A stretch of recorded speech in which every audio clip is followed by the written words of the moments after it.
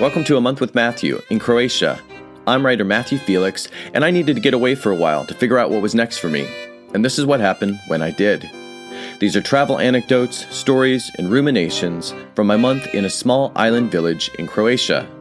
From the characters I met, to the experiences I had, some funny, some frustrating, to the thoughts, memories, and emotions that came up for me during my solo retreat in the seaside village in Croatia.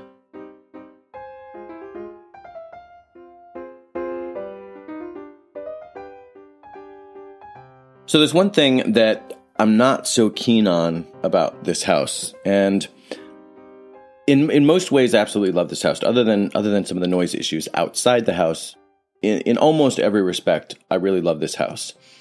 It's, the walls are stone, the ceiling is exposed, it's all exposed beams, hardwood floors, and it's just got this quirky, funky layout, because it's this really old, typical village house.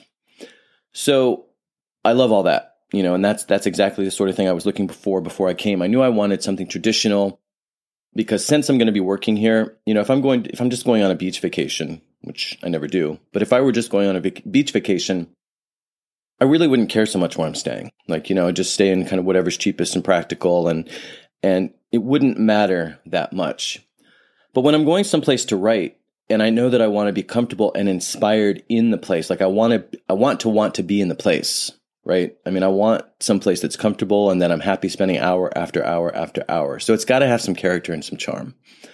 So in that respect, this house meets all of that, meets all of those criteria. So I love it. However, there is one issue that I suppose ultimately is much less, has much less to do with the house and everything to do with me, is related to scorpions. Now, I don't know if there are scorpions here, but I'm constantly afraid or vigilant about the possibility that there probably are somewhere lurking, waiting for me, waiting to stab my feet. That's really what I'm worried about. I know that sounds like a ridiculous, totally irrational fear, and of course, from a rational perspective, it is, but it's one of those things where I've had experiences with scorpions in the past, and all of them were here in the Mediterranean. Actually, all of them minus one, which really means both of them. I've only had 2 experiences. But they were intense enough experiences to leave me mildly traumatized. So because the dark wood that the floors are made of is in fact so dark, and because this house is built like a cave, like I said, it's all stone, every wall is stone, and that's deliberate, right? And so downstairs, my bedroom's upstairs, and then downstairs is the living area. Well, it's like a cave. It's very, very dark. There's only one window. And that's deliberate because, the stone and having the less space, the fewer the openings, the windows and doors, the more that the cool in the heat of the summer is kept inside. So that's all deliberate and intentional. But it also means that the place is pretty dark, even with lights on. Never mind the fact that I don't want to leave lights on when I'm not actually in a room and, waste energy. So because of that, I'm trying to always wear these plastic rubber Birkenstocks that I got for, because I needed shoes and also because I needed something that would work in the water. But of course I don't have them always. Like when I come back from the beach, I have to wash them off and they have to dry off. So then I'm walking around the floor and I'm constantly worried about these goddamn scorpions that probably don't even live here. But the scorpion stories that have left me kind of paranoid about this are, I was in Istanbul years ago, and this is in my book. Actually, both of these stories are in my most recent book, Porcelain Travels. I was in Turkey. I was going back. I was back for a visit, staying with friends, and in the middle of the night, and this is in Istanbul. So again, very urban, hyper urban area.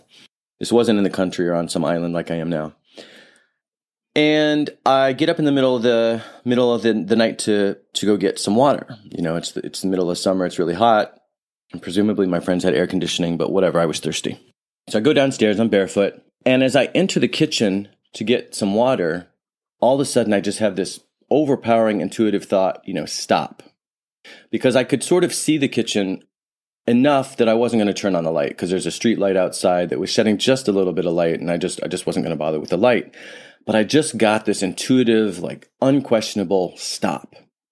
And so, of course, my rational mind took over right away and said, what's the big deal? Just get your water and go back. And so I started having this quick little conversation in my mind. Well, I was writing a book about intuition at the time, and I tried to pay attention to my intuition. So, that's what won out, because I stopped this stupid debate in my head and I said, look, what difference does it make to turn on the light?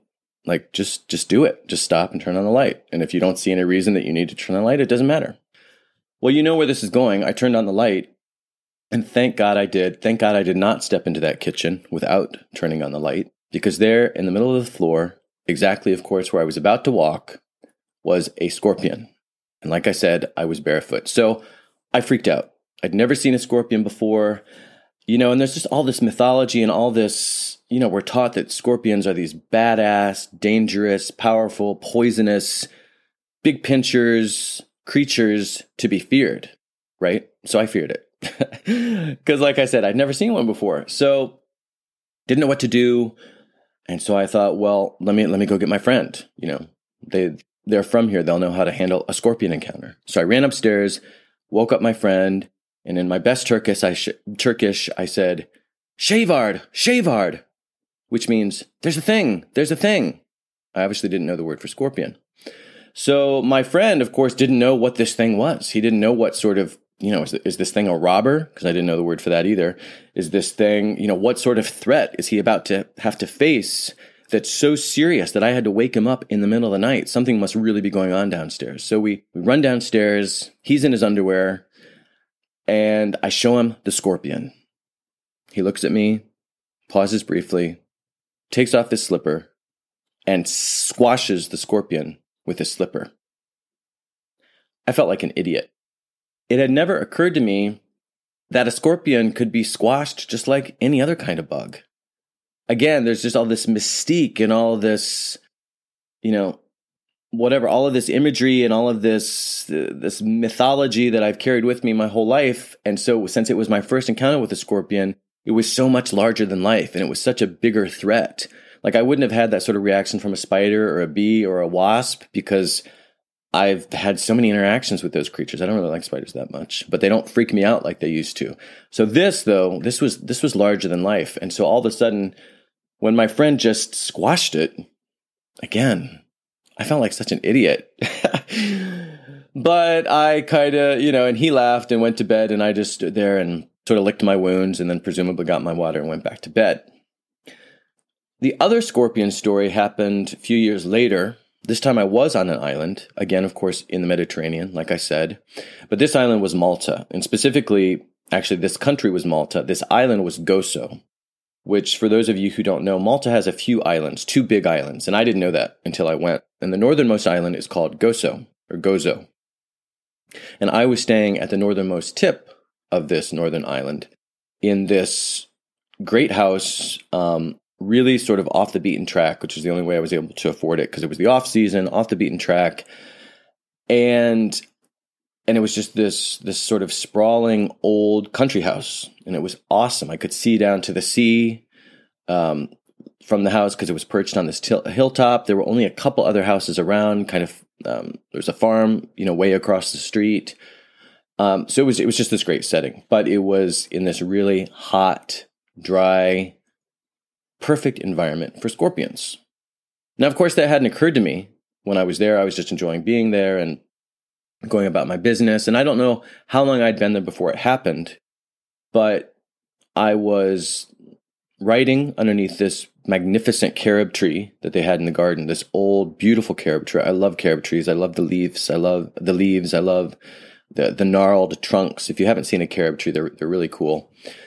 Never mind their historic and sort of cultural importance. For example, you might already know this, but when we say 24 karat gold, whatever other karat gold, the carat comes, I think it's from the Arabic word for carob seed. Little factoid, a little trivia there for you.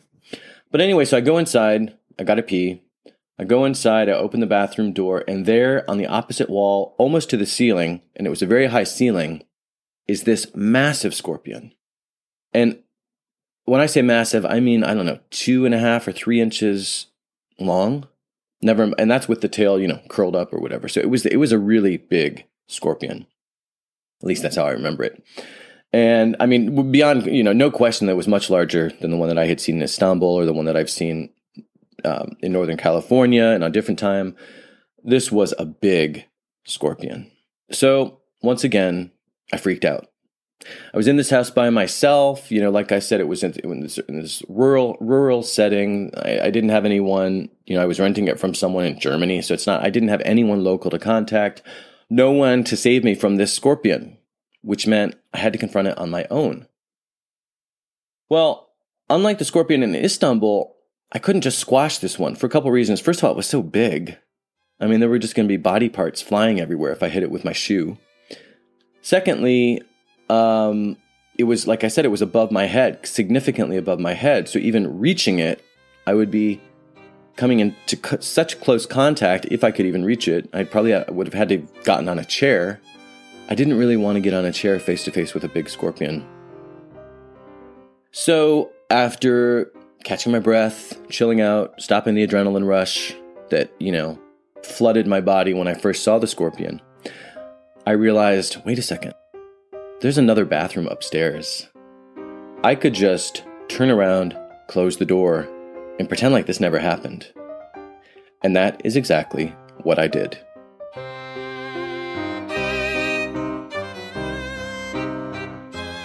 Thanks for listening. Please subscribe and check out MatthewFelix.com for information about my books, other podcasts, and much more.